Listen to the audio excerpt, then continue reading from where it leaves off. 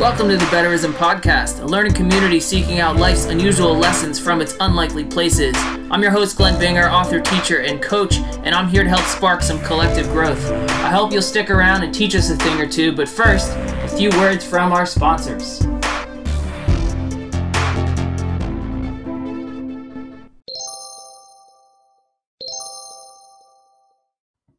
This episode is brought to you by Four Sigmatic. Four Sigmatic is a magical fungi supplement company. No, we're not talking magic mushrooms.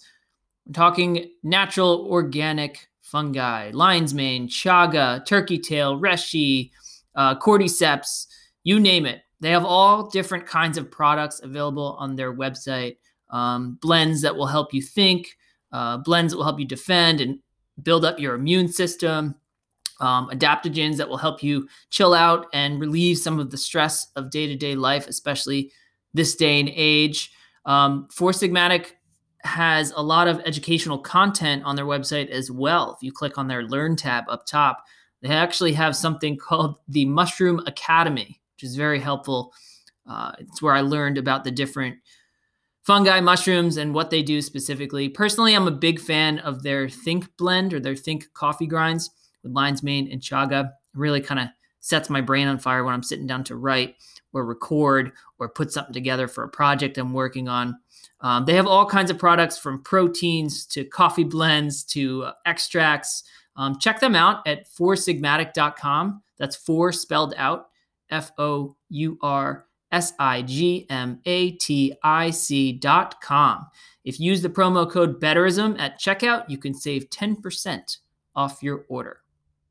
That's foursigmatic.com. All right. Hi, friends. Welcome to the Betterism Podcast. You know me. I'm your host, Glenn. Today we have a special guest. Elizabeth Beth Splaine is a writer and a spreader of love and light. Beth, welcome to the show. How are you? I'm wonderful. Thank you so much for having me. I'm thrilled to be here. Absolutely. So I figured you have an eclectic background when it comes to writing and learning and teaching. So I figured we kind of start off talking about your books and then kind of branch off and kind of go from there wherever the conversation leads. But you have two books already out and you have a book coming next year, 2021. Would you care to kind of talk about, I guess the one that's coming out, I guess that would be a good place to start, is the one that's coming out in 2021. Sure. Yeah. I actually have three books out. I'm sorry. That's quite all right. I just wanted to. That's even better. Yeah, it is even better. So the book next year that's coming out is tentatively, or at least the working title is Swan Song of a Jewish Diva.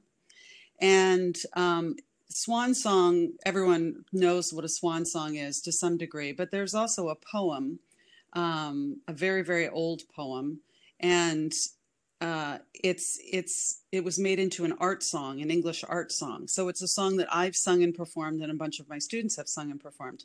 But Swan Song of a Jewish Diva is about an opera singer who rises to fame in early Nazi Germany, only to find out that she's a Mischling. She's 1/4 Jewish.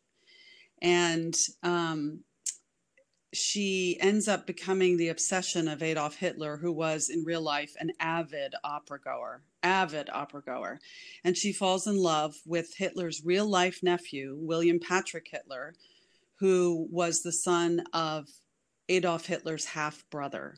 So the book started as a tribute to the artists who were imprisoned in Theresienstadt or Terezin, one of the concentration camps / ghettos. And it ended up morphing into a love story that spans continents and decades. But it is definitely, it's historical fiction, and there are many, many historical figures that are woven into the book, including Willy Hitler, of whom very little has been written. So to my knowledge and research, this is going to be the first book that puts his exploits front and center. So historical fiction has always been a fascination of mine. I don't necessarily write historical fiction, but I love reading historical fiction. I know that there's a ton of research that goes into it. So something like that, where there's very little research available for a character like that, how do you go about approaching that? I mean, I guess you could start with like your overall research process, but then Hmm. how do you dig into something that is so obscure in the first place? Yeah, it's funny because I had started writing the book and I was focused completely on a fictional opera singer who afterwards I realized could be based on a real opera singer who left Germany named Lada Schöne. And my husband and I were watching a documentary about World War II, and they mentioned William Patrick Hitler, Adolf's nephew. And immediately I was like, what? Who is this? So I went the next morning while I was normally my writing time. I ended up spending as much that entire 4 hour period researching him. And there are literally no books I could find on this man. So I used the internet and read everything I could read about him. He was quite amazing and infuriated Adolf Hitler. And there's a famous scene, a story that Adolf used to carry a whip, a bullhide whip. And Hmm. at a cocktail party, he brandished his whip. And Willie talks about that in a treatise he wrote, article he wrote for Look magazine in the 40s, which was kind of the competitor with Time, I guess. And he wrote an article called Why I Hate My Uncle. And he had gone to Germany and he came back to England. England didn't really care for him very much because of his name. He tried to enlist to fight with the Hmm. Allies, and England said no. So he wrote this article and sent it to Look magazine. William Randolph Hearst got his hands on it and said, why don't you come to the United States and do a speaking tour of why you hate your uncle? And so he ended up coming to the US. He ended up doing that speaking tour. His mother came as well. And he ended up joining the Navy here, enlisting, and going back to Germany and fighting against his uncle. When he was done with that, he married I believe, a German woman, and they settled in Long Island. And his three sons are still there. He actually Wow. had four sons. One passed away. So the three sons still live there. And I didn't know anything about this person. So I spent all those hours researching because I thought, here is someone that was so close to the Fuhrer, and there's nothing about him. So part of it, I think, is that I forget the year he died, but I mean, it wasn't that long ago. And his sons, of course, have said, listen, if we're going to write our story, then we're going to write the story. No one's going to write it for us. Right. So that was the reason on him, anything I could get my hands on. And then in terms of general research, I read lots of books in preparation for starting to write. After I wrote the entire manuscript for Swan Song of a Jewish Diva, um, an agent in LA read it and he liked it. And he said, why would Hitler be so enamored of a Jewish opera singer? I know he loved opera and he loved women, but why? He hated, the Jewish population. So I don't think that would happen. That's not realistic. So, Hmm. that was a fair question. And so that led me to read The Life and Death of Adolf Hitler, written by Robert Payne. And I could only read like 30 pages at a time because it was it's hard to get into Hitler's head, first of all. And Yeah. it's a terrible, terrible place to live. But I have to say, I literally, as I was reading that book, it came to me and it was so clear why he is obsessed with her. Because there was an event, and I won't give it away, but there was an event in Hmm. Hitler's life that literally was the catalyst for him turning into the amoral person that he became, or monster that he became. So there were lots of things that led to it, but this, of all things, was pivotal. And that has to do with this opera singer. So uh, that feedback was really important to me, and it led me to just do more research, as research does. I'm sure you're the Right. same way. As soon as you start researching something, for example, in the book, they get on Hitler's plane.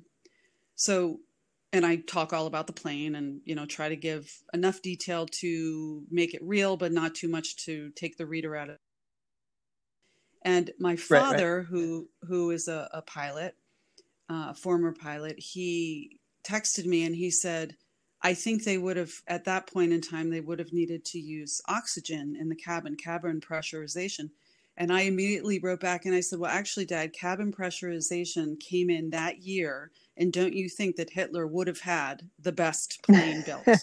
So, and he laughed and, he called me, he's like, kudos to you for doing that. That kind of level of research is really important. There's a scene where they get on a cruise ship to come to England. They finally leave Germany, and that led to a full day of research about actual ships that left the harbor at the time. What was the harbor? What did the harbor look like? What did the staterooms look like?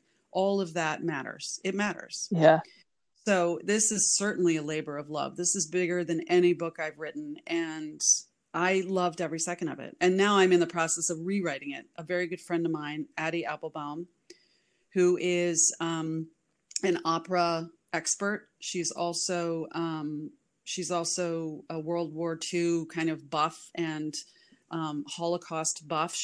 Her grandfather was involved, and so she read the book and ripped it apart in a wonderful way to say, you need to make sure you're always honoring the people who were lost. You need to make sure that your timelines are completely accurate. You Right. need to, so all of those things. So now I'm rewriting it I have a whole list. It's called Swan Song Fixes, and it's pages long. So now I'm going back and rewriting with those fixes in mind. And of course, then we'll go back again Sure. when the editor's getting their fingers on it. So yeah, that's the process. And honestly, that's the thing that scares me about historical fiction. It's probably the reason why I've never dabbled in it myself, is because of that level of research. I mean, especially with a content area that is so hits so close to home for so many people. yes, You don't, like your friend said, you don't want to negate any of that. You don't want to absolutely cause anything that's going to create a stir and essentially draw away from the story that you're trying to tell at the same time, that's the challenge.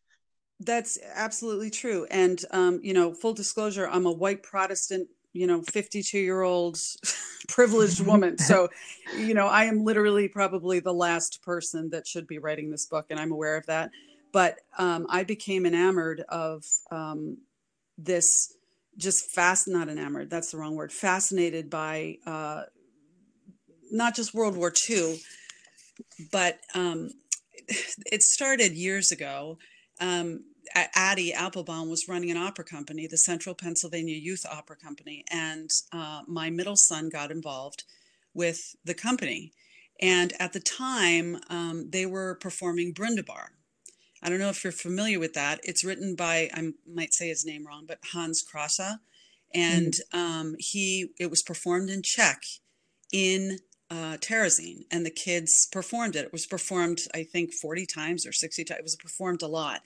And it was performed when the International Red Cross went to Terezin to make sure that the Jews were being treated well, and got the wool pulled over their eyes by the Nazis. Again, this is all in the book. So when my son was involved in that children's opera, when I learned the history of the opera, that led me, this was years ago. I mean, this was probably 12 years ago. Oh, okay. And so it always fascinated me, the fact that there was such an artistic community within this concentration camp.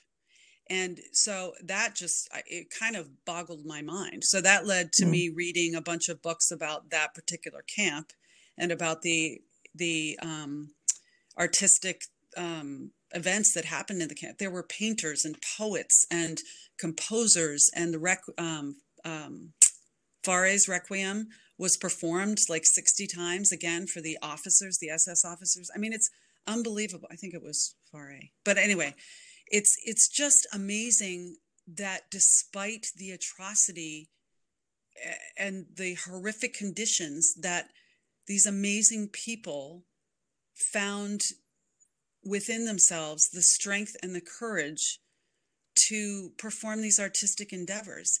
And maybe it was not in spite of it, but because of it. And some of the books I read talk about, the adults and the kids saying that was the one joy that we looked forward to. There were Mm. lectures that they could attend.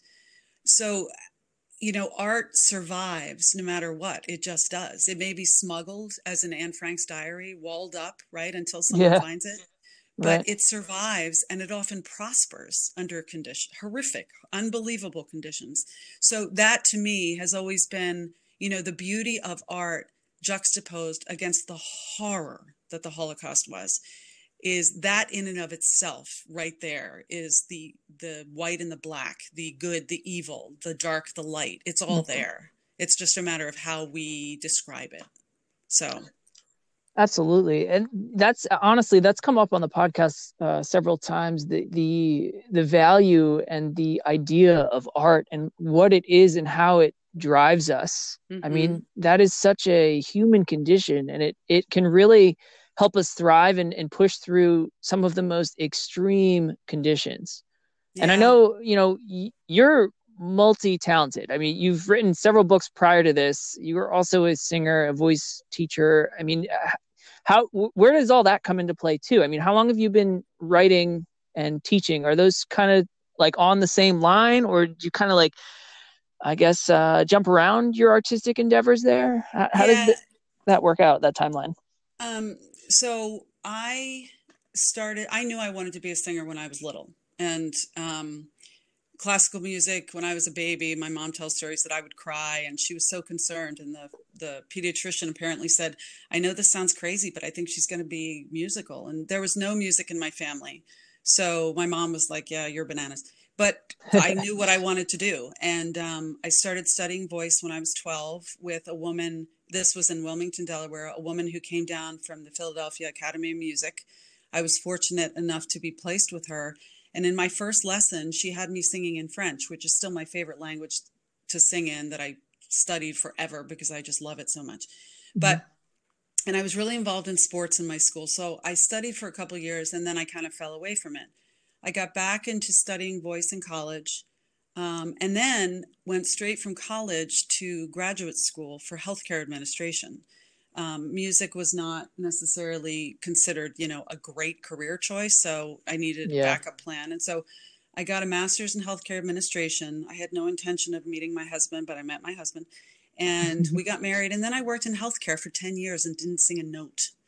And when I was about 31, I was so just, my artistic life didn't exist, and it made me very sad. And my husband said, you need to sing. We need to figure out a way that you sing again. We had 2 kids. We were both commuting ridiculous hours, working ridiculous jobs in terms of time. So long story short, I got into the Boston. I started studying voice at the New England Conservatory in their extension program.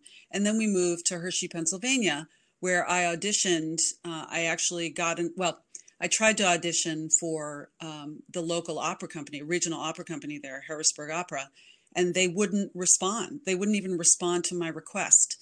And so then I decided that I would put on a recital. I found a voice teacher and I created a recital. I was 7 months pregnant with our 3rd son when I held a recital, and I My sent out gosh. invitations. I know, it was crazy. It's crazy when I look back on it. I sent out invitations to everybody and their brother, including opera companies. And for some reason, they came.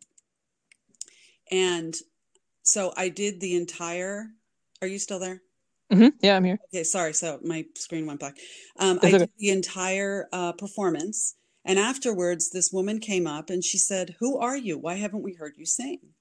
And instead of saying, well, you wouldn't respond to my, requests, I just smiled and said, well, I'd love to audition for you. And that was Addie Applebaum. And that's how I got involved with Ah, Harrisburg Opera, where she was involved. And then she founded the Central Pennsylvania Youth Opera. So I sang with Harrisburg for a couple years, and then we moved to Grand Rapids, Michigan, and I sang with Grand Rapids Opera, again a regional company. So anyway, long story short, I started teaching because people knew I sang, and just because you sing doesn't make you a good voice teacher at all. But and I really didn't plan on teaching at all. I have no degree in music. I have no degree in pedagogy. but it worked, and the people kept coming. And so, long story short, now I work at Rhode Island Philharmonic Music School. They Because I don't have a degree, but I have 15 or 16 years of performing, and with successively bigger companies. So clearly, I kind of know what I'm doing. And so I've been teaching Right. now for 16 or 17 years, I think. And I can't even tell you how much I love it. My youngest student is 6. My oldest student that I've ever taught is 92. Whoa. And in terms of writing, when we moved to Grand Rapids, Michigan, I didn't have a studio yet. And I had 3 boys, 15 and younger. We had 3 massive dogs, 540 pounds of dog. But I didn't have a job, and I'm not good at not having a job. So I started writing on a parenting blog. And then one day, and this is literally how it happened, I was brushing my teeth. I had gotten everybody off to school, went upstairs, brushing my teeth. My eyes were closed. The toothpaste cap fell on the floor. Without opening my eyes, I knelt down to get the toothpaste cap, seeing if I could find it. And I couldn't find it. And I remember thinking, God, it would really suck to be blind and drop the toothpaste cap. And understanding that that is a ridiculous thing to say, because of course, but something as small as dropping a flippin' toothpaste cap, wouldn't that drive you crazy? So I stood up and I opened my eyes and I looked at myself in the mirror, and the name Julian Stryker came into my head.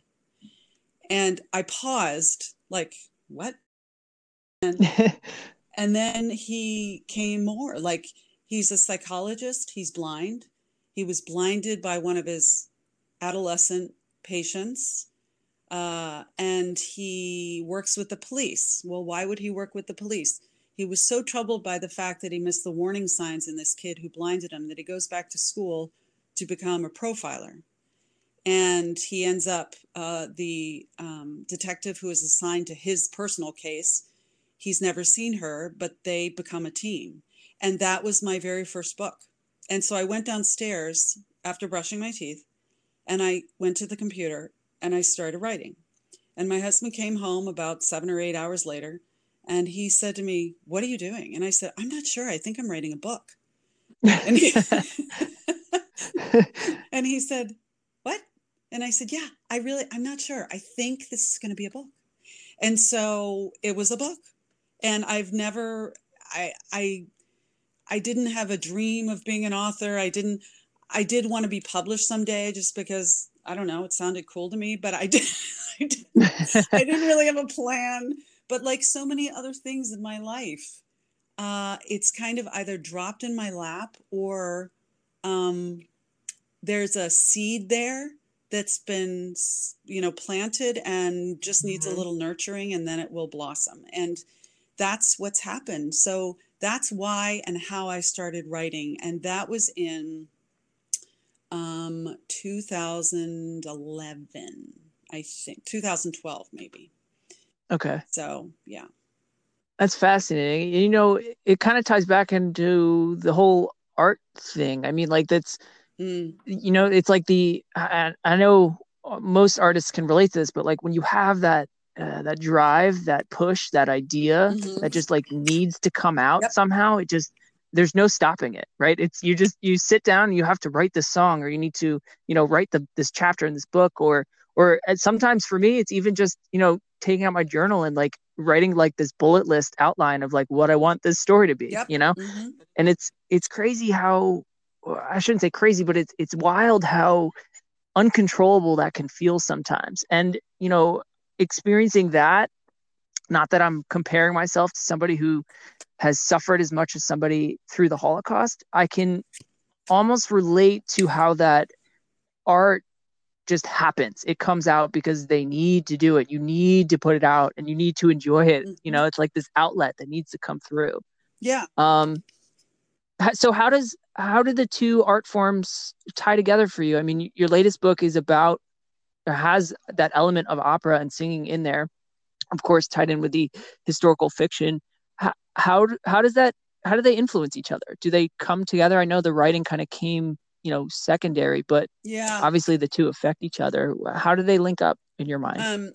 Well, it's interesting. In Swan Song of a Jewish Diva, which hopefully will be out next year, um, Ursula is the main character. And Ursula, when she first meets Willie, he insults her because he says, well, I detest the opera.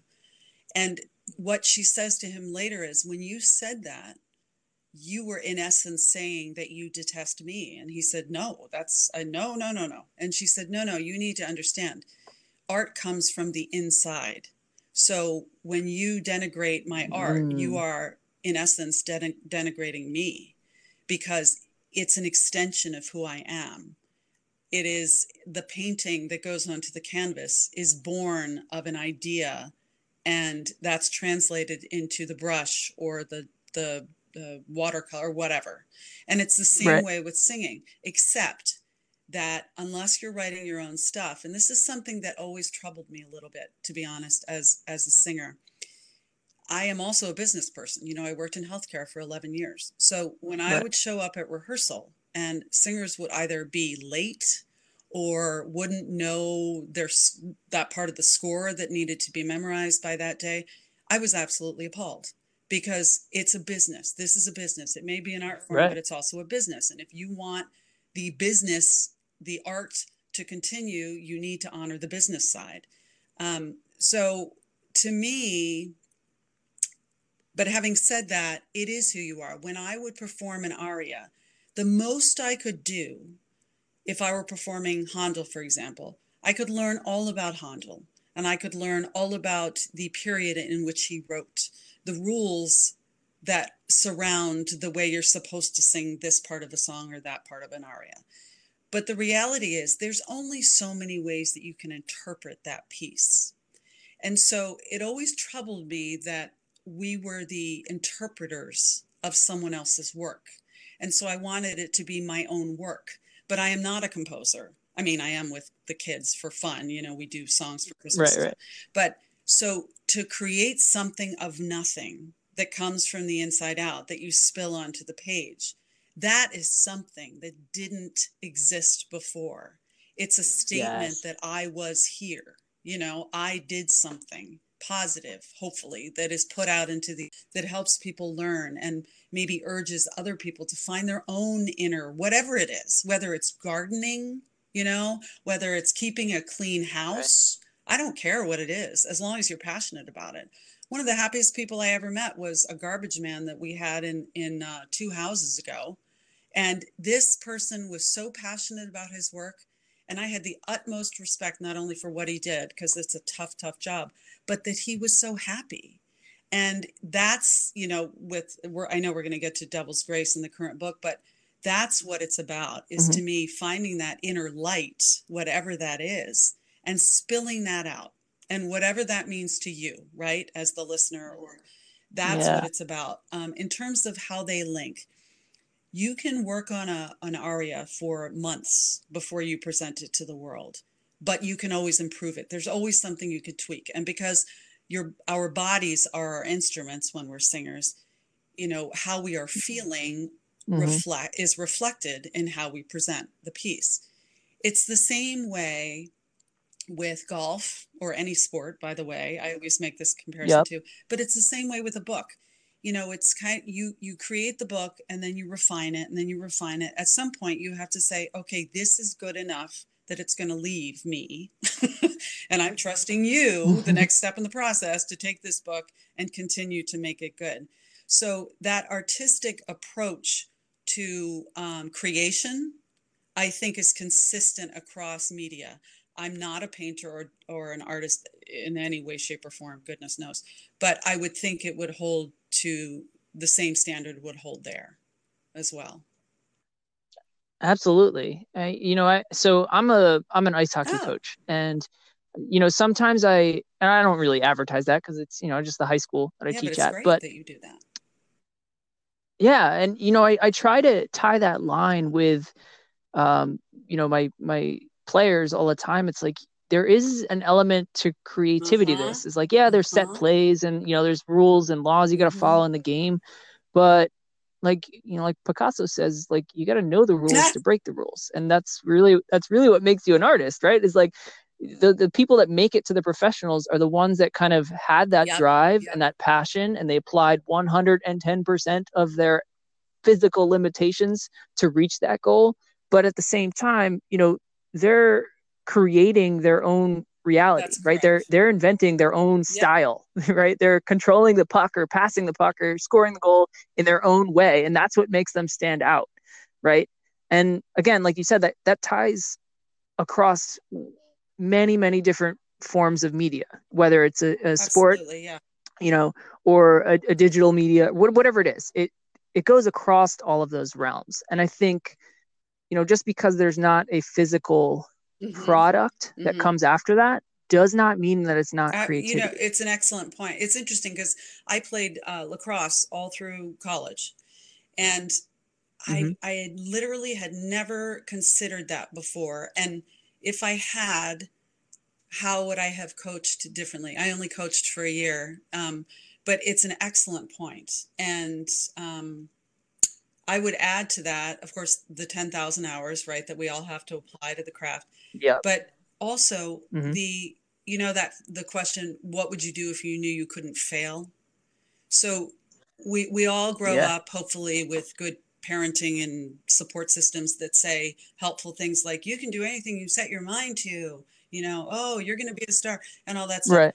But what makes someone really believe that and not believe that? This is the thing that fascinates me. What makes someone who grows up with no role models to speak of, what makes him or her break out of the cycle? What is it in someone? And this is something that I've been thinking and thinking and thinking about this, and it keeps coming up. So I think it's going to end up being a book. But what makes someone break the cycle?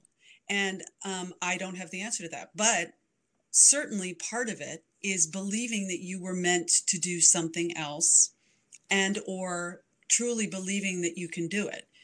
And I heard that growing up, you can do anything you want. But I really didn't understand it until maybe 5 years ago, when all of a sudden I was like, oh, I really can do anything. I really could learn calculus if I wanted to. I don't want to, but I could, right? I might need tutoring, but I could do it. Right. So what would we do? And that's another part of the light. It's finding what is it in you that makes you shine? One, what do you enjoy? And two, what is it going to take for you to shine, right? That is fascinating to me. Absolutely fascinating. And to your point about coaching, I'm sure you're a fantastic coach, because that was brilliant, what you said. Well, that's what, so, I mean, first of all, I personally, I think the best way to learn something is to try to turn around and teach it, right? Like I've played hockey since I was a little kid. That was just happened to be the sport that my parents introduced me to, and the one that kind of stuck. I've always been athletic, and we've done, my brother and I have always played different sports growing up, but ice hockey was the one that stuck with me. But that idea, that concept of like teaching something to truly learn something stuck with me. Right. And I guess that's really what brought me to teaching English. It's like, I love to read and write, and I wanted to share those skills and also get better at them. But to your point about, spreading and sharing that light, it's absolutely fascinating, because everyone has that light within them. I don't know if everyone is capable of expressing that they have it, or even recognizing that they have it, but it's strange. Like, you see across the spectrum of all industry, all art, the people that stand out are the ones that are following that light and then trying to share that light, right? And it's like you said, like some people, they just stumble upon it, and then others learn how to manifest it and control it and kind of help it grow and nourish. And then there are others who are able to do that with other people, like able to kind of cultivate that light within other human beings, which is utterly fascinating. What a gift that is. I mean, and that's what you're doing, Glenn. And that's what I hope I'm doing in teaching voice. Teaching voice to me, I just had this conversation with a student of mine who's a therapist. And, I said, everyone in the world should study voice if they want to. And because the question I get all the time when people find out what I do, they're like, can anybody learn to sing? And my answer is absolutely. And then I usually follow it up with, maybe not well, but but they can learn to sing, and everybody should. By God, if you want to come into my studio, then you are welcome, because what comes out from singing, first of all, endorphins are released. There's a reason that we sing when we're happy, right? Yep. And vice versa. You know, we're happy when we sing, and we sing makes us happy. But there's a reason that Yep. people sing when they're happy, and the confidence, that's the part. I'm sure you see this too as a coach. The confidence that people gain from feeling good about something that is coming out of them is, it's untouchable. Like, to me, when I see that, when I see a student master something, even if it's for 1 second, it's I recorded a CD when I was 31, the very first thing I did in trying to get back into music, because I didn't know what else to do. It's a long story. Anyway, when I listened to the tracks a couple years later, because I really hadn't studied in 10 years. So, you know, they weren't perfect. And there was literally one note that was perfect. One note out of, I think, 8 or 10 songs. And I can't even tell you how proud I was of that note. But because, and this is the story I tell to my students, if there's one note that's good, it means there can be a phrase that's good. And if there's a phrase that's good, it means there can be a stanza that's good, et cetera, et cetera. So it starts with one positive thing that leads to another positive thing. And that's what coaching is all about, right? Yeah. Yep. Such a gift. Absolutely. So I know I kind of want to bring this back a little bit. What was that shift like, coming from I don't have a better word for this, but I guess the industry side back into the creative, artistic side of your business or your professional life? Like, how that transition in your 30s is not easy to do. You mean what was that like going for you? from healthcare into teaching voice or writing? Yeah. Yeah. Well, it kind of was a multi-step process. So I worked in Beth Israel Hospital in Boston. I worked in Lynn Community Health Center. Then I worked in Boston, and then I left there, and I ended up joining kind of the business. I became the business side of this aerospace company. They were a CAD design company, and they were talking about going public, doing an IPO or something like that. And I also worked with a startup company. There was a physician and a computer scientist and me, and I was the business side. And we built the company up to, I don't know, 24 people. And then it was sold to Aetna Healthcare in New York. And then I left there to go to this CAD design company. And then we moved to Hershey, Pennsylvania. And I wasn't working, and the CFO of the health center, she's an amazing woman, Mary Bednar. She approached me again. I wasn't looking, and she approached me, and she asked if I would come in as a consultant to work with physicians who thought they had good business ideas, but to basically help them write business plans. So I did that. And while I was doing that, I was trying to audition and get seen by opera companies. And that's when I ended up putting on my own recital. So I ended up doing both for a while. In fact, no one's asked me this. It's a good question.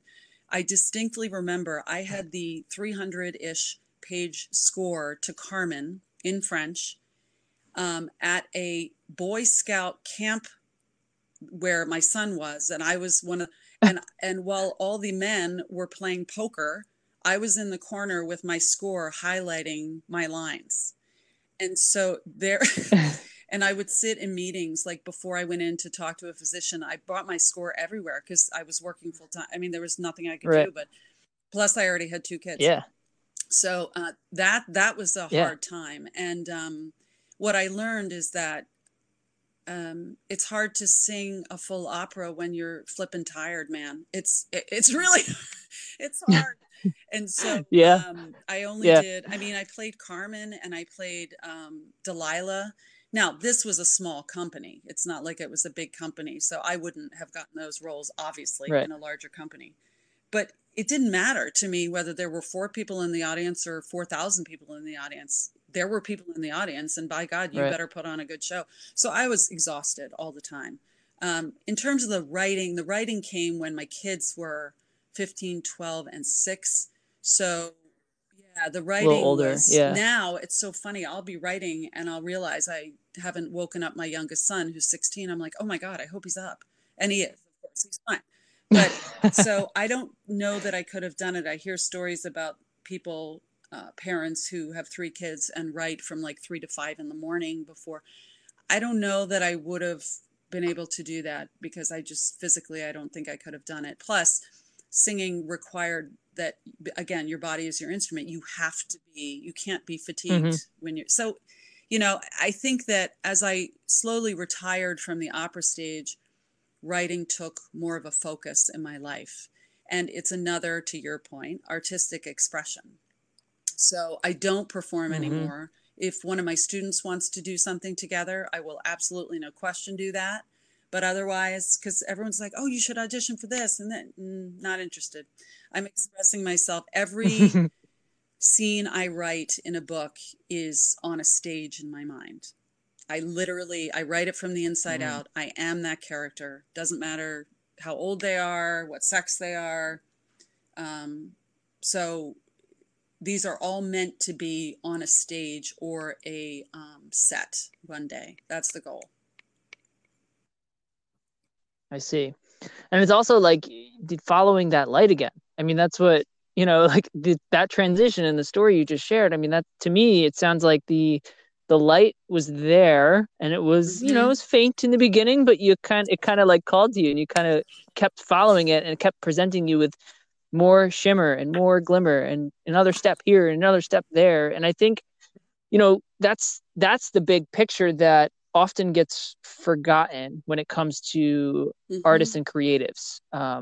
You know, especially this day and age where the immediate turnaround is kind of like expected, but in art, that's very rarely the case, especially if you're trying to make it financially as an artist. Like that rarely ever happens. It's about plugging away and it's about following that light and taking those little tiny signs and when little they do tiny pop up. steps, you know, like in a business plan, there are goals and there are objectives that lead to the goals, right? So I'm a very progressive, I try to be logical, but, you know, I'm a very goal-oriented, stepwise person. That's kind of how I think. So, like, when I started singing when I was 31, my goal was to sing with an orchestra, which was a great goal initially because up till then I had only done piano, right? I had never sung with a full orchestra. So the day I sang with a full orchestra, I was like, look at me, look, you know, good for you. Okay, next, right? So I kept, and there's so many similarities between the business of opera and the business of writing. When I first started writing, a lot of the questions I got were from potential publishers or whatever. You know, are you sure you're up for this? Right. Are you sure you're in this for long haul? Are you sure that you can handle the rejection? And I literally would burst out laughing. I'm like, okay, let me set a stage for you, my friend. You are standing, you've prepared 5 songs. You go in, there are 10 people seated in front of you, all of whom are looking you up and down, judging your physical appearance. Then you start singing and they start writing. So they're literally writing what they think of you in front of you. You've prepared 5 songs, but you don't know what you're going to sing. They choose. And then if you're lucky, if you get 1 out of 10 auditions, you get the part. Are you kidding me? Bring it on with the writing. Rejection, not a problem. Not a problem. Right. So. Yep.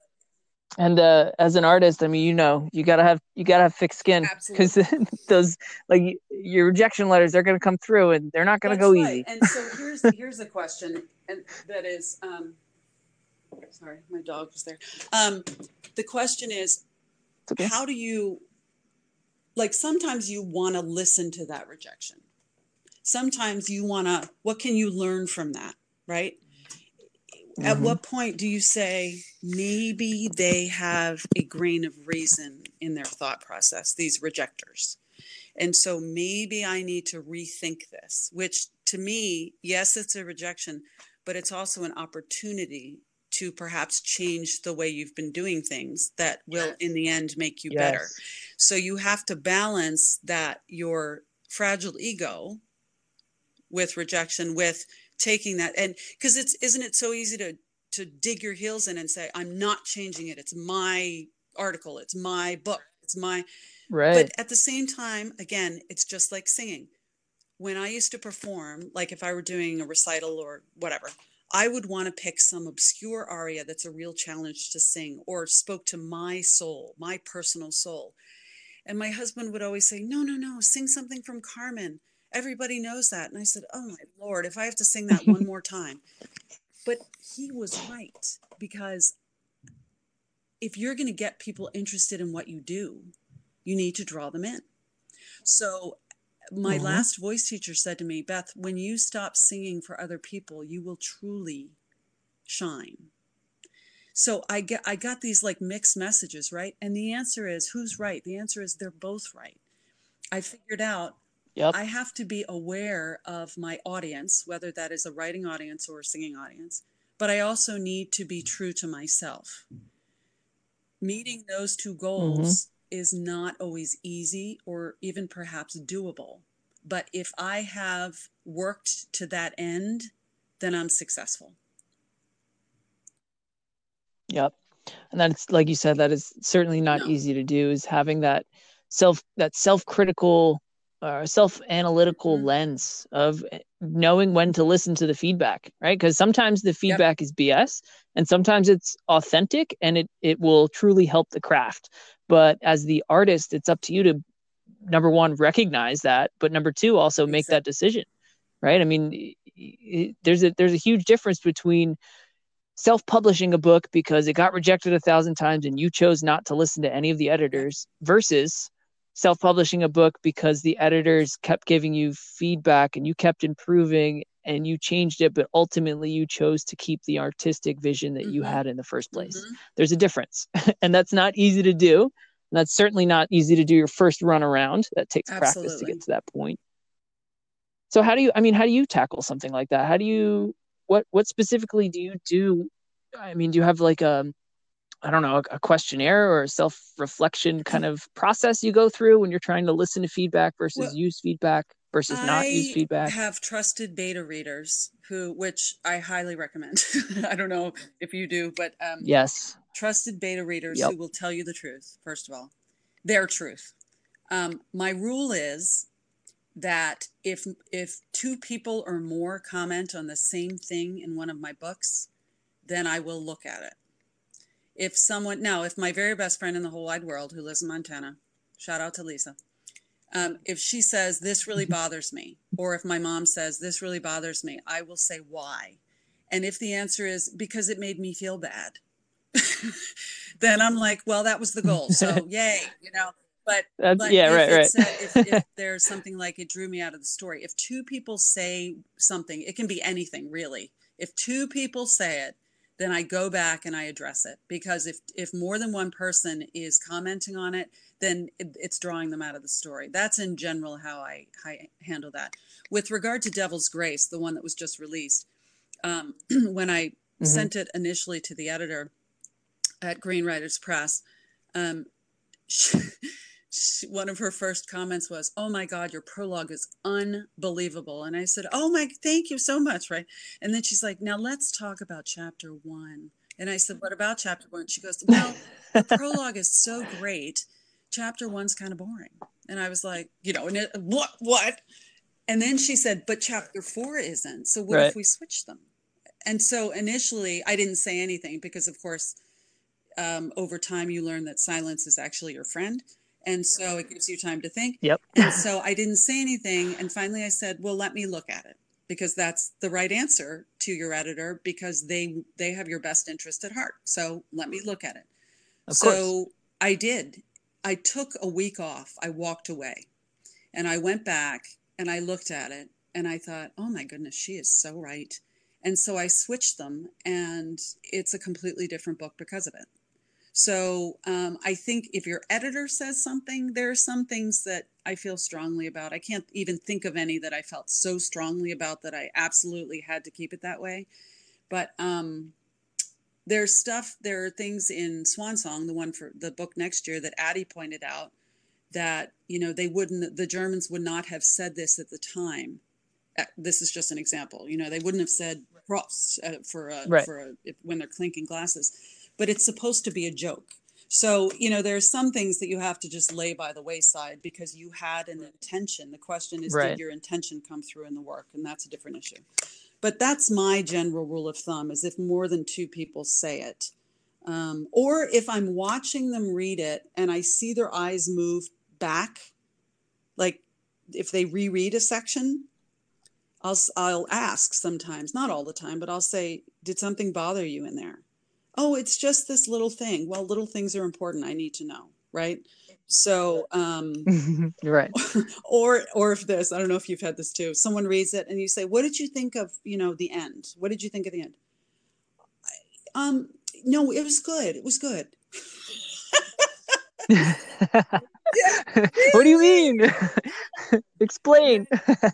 Then you get to Yes, the heart of the matter absolutely. because they tell you the truth. And God bless the people that tell the truth. I love it. Makes us better. Makes us better. Yes. Yeah. Mm-hmm.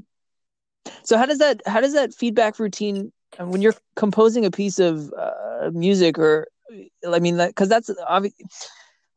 How can I spit this out? Writing is something that's like a product, right? So you can email that, you send it to your beta readers, they take a look, they give you feedback. But something like music, in order to get the true, I guess the best feedback, it has to be performed. How does that routine shift when you're changing your chosen artistic medium, Well, if it does at all? I like when I was performing and preparing to perform, from the beginning, voice teachers would say, you need to record yourself. You need to record yourself. And I said what everybody else says in the beginning, which was, oh, I hate that. I don't want to listen. Well, duh. How are you going to get better if you don't? I mean, what do you do in teaching lacrosse or Right. in teaching hockey, right? Ice hockey. You look at the films, Mm-hmm. right? Watch the So tape. it's Yep. the same thing. And so now I will often, with my students' permission, I will record and then send them the recording because I want, and they're just like, oh my God, that was so bad. Well, how are you going to do it better? What can we do to make it better? I could sit here and talk till I'm blue in the face, right? But so it's the same way with writing. So when I write, I usually only write, I can only write for 2 to 4 hours a day. It's exhausting. I am absolutely exhausted. Plus it's so solitary that I do that in the morning. And then in the afternoon I teach. So in the morning, I'm very quiet and I'm very intro, like inside myself. And then in the afternoon, I'm the other part of me, which is like bleh, all the time and having fun and outgoing and too much energy and all that stuff. Right. But I will write a chapter, 2,000-ish words. I'll write a chapter. That's the goal. Write a chapter a day at least. And then I will immediately reread it and fix any glaring errors. The next day when I come back, the first thing I do is reread at least one chapter from the day before to see what my opinion of it is. Mm-hmm. Over time, once I've written maybe 20 chapters, I often will go back to the beginning and start rereading again to make sure that I haven't let a detail, a strand kind of float away that should have been taken care of or something like that. And of course, the beta readers do that too. Right. In chapter 4, you said her name was Martha, but then in chapter 12, all of a sudden it turned to Mary. Those kinds of little details. Obviously, those are glaring errors, but that's how I do it. So, yeah. That makes sense. And, I was just curious too, because everyone has their own process. And I think that's part of the reason why the podcast, what I'm trying to do here is kind of help people realize there's more than one way. And the other thing is I just recorded, I recorded Devil's Grace on audio, my own book. And prior to that, I recorded a friend of mine's book, Mayflower Chronicles, A Tale of Two Cultures, which examines the Mayflower story, how it really happened and what happened really when the natives were here. So it's a fascinating book, definitely worth the read. But I recorded her audiobook at Mobile Mic Studios here in Providence, Rhode Island. And then I recorded my book. And I learned that reading out loud, which again, it's like duh, but reading out loud, you don't skip over words that your eyes might skip over when you're just reading. So now I not Yes. only reread things, but I always reread them out loud. So, people will wander into the kitchen or wherever I happen to be, and I'll always be just talking to myself, having a whole conversation and they don't even ask anymore. They kind of wave and keep walking. So, It's so funny you say that. That's an exercise I mhm, make my students do in class is when we're during the editing process, when we're working and workshopping something together, I make them read it out loud mhm. to each Yep, other, and yep. they hate me for it. But at the same time, it's like you catch those mistakes. It's like, oh, I wrote two Exactly. thes. Yeah, or I got to if fix that, instead of you know? or yeah, all those little things. The other thing is that, Right. the spoken voice is the art form of storytelling is getting somewhat lost, and podcasts are bringing it back, which thrills me. But how do you Yeah. create that character? I mean, it's one thing when you write it, and when I'm writing it, I don't know about you, but I have a visual in my head, and they have a Hmm. voice. And so when I ended up recording Devil's Grace, the voices were completely clear to me. I mean, like, not even a question, because I had created them from the inside out. And so they all had their own voice. And it's super Right. fun to be able to bring a voice to a character that you've written for so many months. So, Hmm. That's fun too. I one of the previous guests I had on few episodes ago was a writer and a podcaster, and she wrote. She's written books, but she also wrote a narrative-based mm-hmm. podcast. It's storyline, and she had other people reading the different characters, and Yeah. that's a whole nother process. Is trying to organize that many people reading and recording and all that stuff. So I wonder how does that and I did not know prior to this that you also had the Mm. audiobook version of Devil's It's Grace. actually not That's out what you yet. said, It right? should be out hopefully by next week. But yes. Okay. So how did you approach that? The actual reading out loud of different characters' voice. And this is a little selfish of me because I'm trying to also create a narrative podcast and I'm trying to go about different ways of approaching that. It's different Yeah, voices it's for well, different and it gets characters. back to your point about the best way to learn is to teach. To understand how different voices are created. Um, I use all the tools from my voice toolbox, which is, for example, to be very specific, there's something called, I don't know if you're familiar with a vocal fry. You familiar with that phrase? Okay. So, the Yeah. Kardashians have made it famous. So they'll, like, I went to the mall and I got myself this great dress and it was awesome. That kind of, well, that is, the glottal reaction to, the glottis opening and closing. You can sit on your larynx. You can put Right. pressure on your larynx to create kind of a Kermit the Frog kind of voice. So you can do that. So all of the things that are related to Hmm. the vocal mechanism, you can lift your soft palate in the back. And I am more than happy to have a conversation offline about this with you. But you can lift your soft palate and Okay. say, a lot of your listeners probably won't know who Julia Child is. She was a very famous chef. And she talked like this, and she was British. And she'd say, "Today we're cooking with butter. It's going to be scrumptious." Like that. Yeah. I So remember. all I of those, remember. and then for Yep. men, you simply lower your voice or you shift it to one side. So in my friend's book, Mayflower Chronicles, William Brewster, who was the kind of lay preacher on the Mayflower, his voice in my head was down to the right, and that's the only way I can describe it. But what happened was, as I was recording, my body would take on what my voice was doing. So when I would talk like William Brewster, it was very low and down here. Say, "Mary, you look very sad today. Is there something on your mind?" And I would end up leaning to the right while I was doing it because he was always to the right.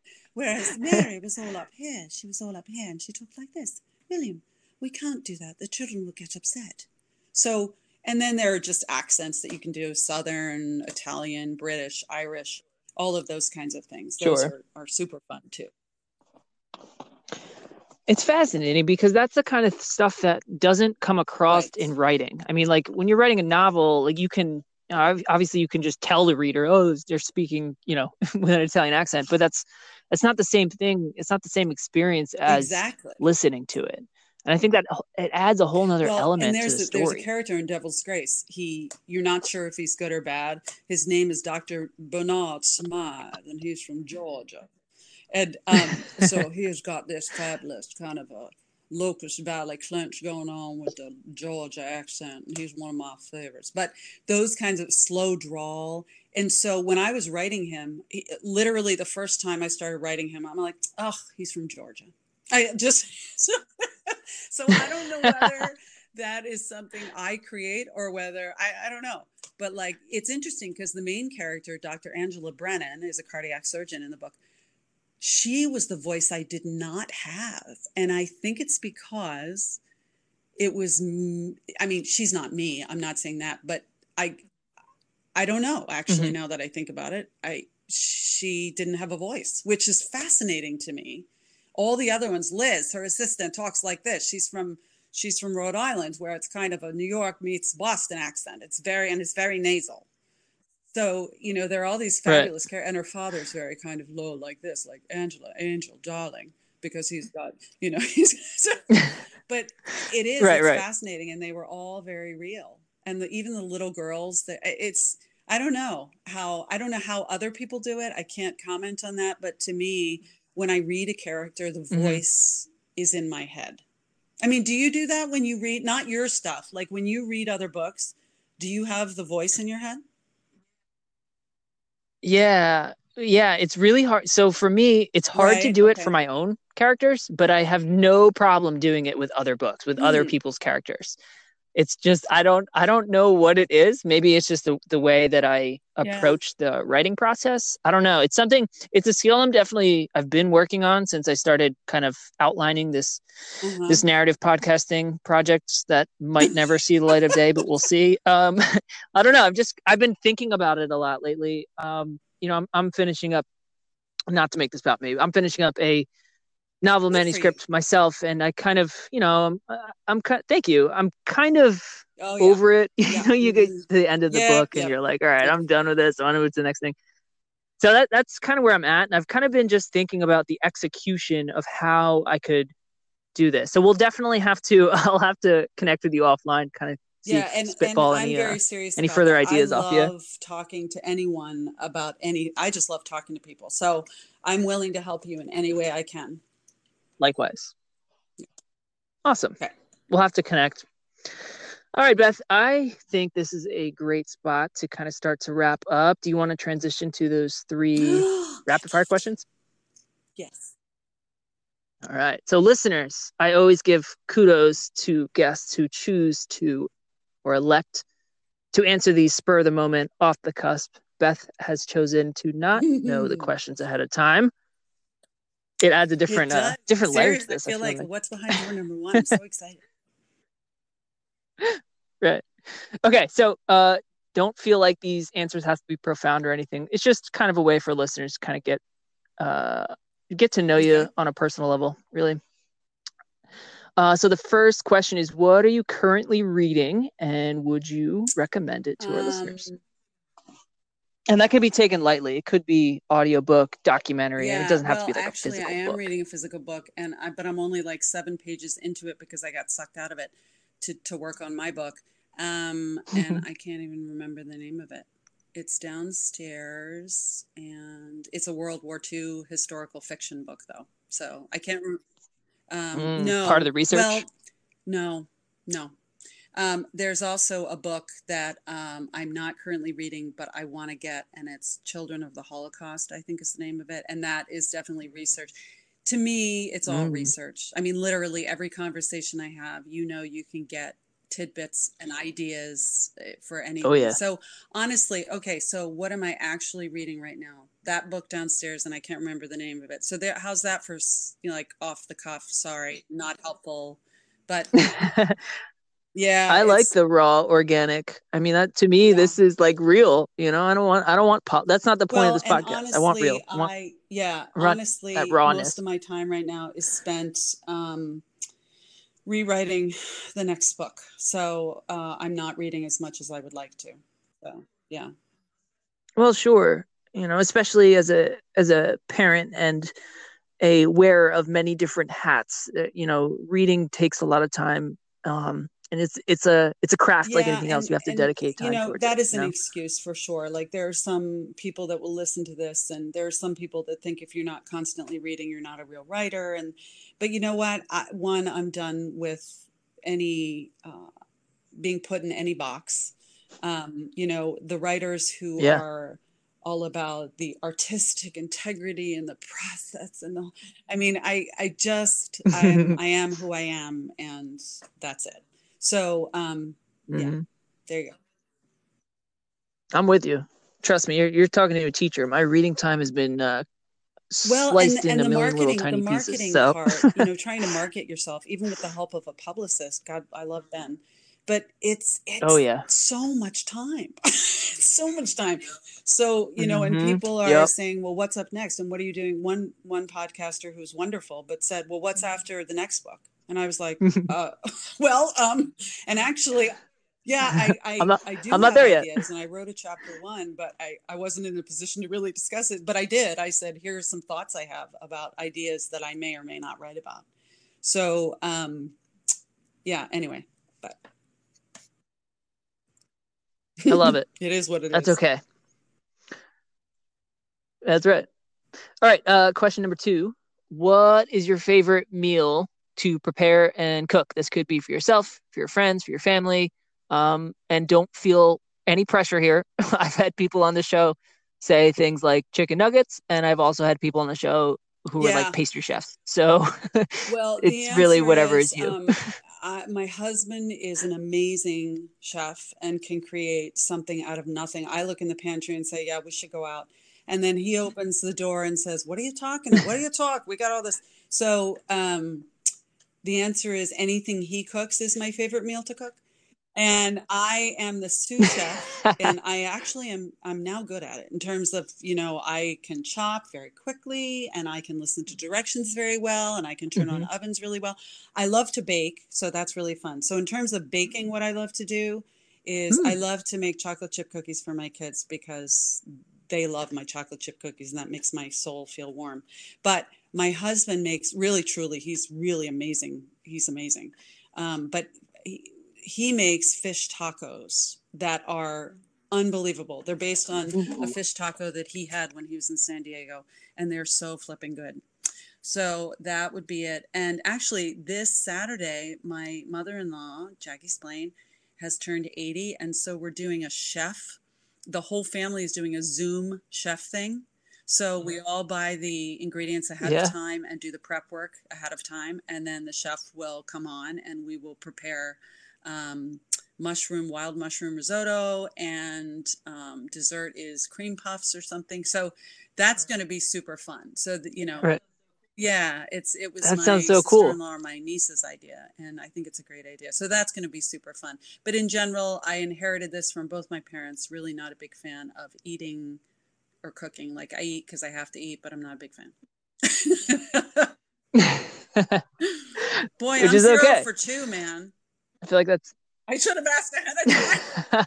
well, you should have asked ahead of time. That's right. Oh. It's all right. It's okay.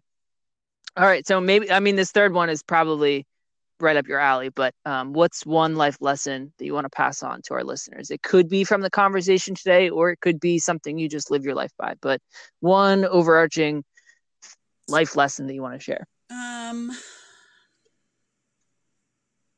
You're stronger than you think you are. Yeah, because I love that. everything's relative, and one person can, break a nail and be in a fit, and another person can have just lost their parent and you'd never know. And so everything's relative. Your pain is relevant and you are entitled to it, but you're stronger than you think. That's what I would say. I love that.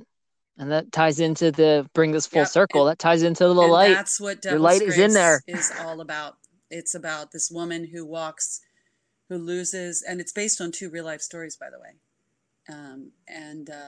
Yeah, and I did not know that. this woman loses her whole family within 24 hours, and she's a cardiac surgeon, and she's walking through this horrendous valley in her life. And she ends up being comforted by people that turn out to be people who've already passed on. So she thinks she's losing her mind. And so this woman of science goes up against the hospital where she works. People are hiding the truth of her daughter's death. And again, it's based on two real life, inspired by real life stories. So people can go to ElizabethSplaineAuthor.com and learn more about me and about all of my books. Excellent. Thank you. That's just what I was going to ask you too. Yeah. Where can listeners find you online? So you named your website. Do you have any, I don't know if you're active on any social medias. Do you want to share anything else where if a listener wants to reach out, bounce ideas off you, or check out some of your work? Facebook is the probably website the best place. I am active on Twitter and Instagram, but not as much. And Elizabeth Splaine is always the best way to reach me. But ElizabethSplaineAuthor.com is probably the best way to reach me. And I check that, all the time and respond as quickly as I can. Excellent. Well, Beth, I am incredibly grateful for your time today. I thank you for coming on and sharing some of your wisdom. And we'll have to connect. Offline once Absolutely. I get going with this podcast reach out. thing. It has been my absolute pleasure to talk with you. You are a person of light. I am sure of it, and I am very grateful for your time. Thank you. You too. Have a great rest of your day. Okay, Beth. Bye. All right.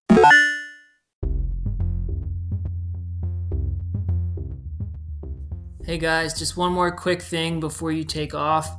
I wanted to take a second to express my sincere gratitude for your time and your attention. It's appreciated way more than you realize. If you'd like to support our cause and what we're doing here at Betterism, there's a few ways you could do that. You could share, rate, or review the show. It's available wherever you get podcasts. You can join our blog and contribute some of your wisdom to our growing family.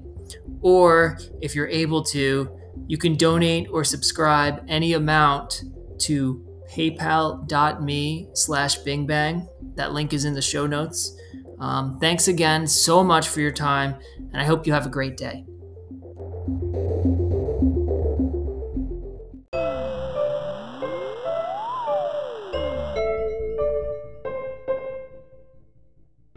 Well, that's it, friends. Thanks for tuning in. I hope to swing through again.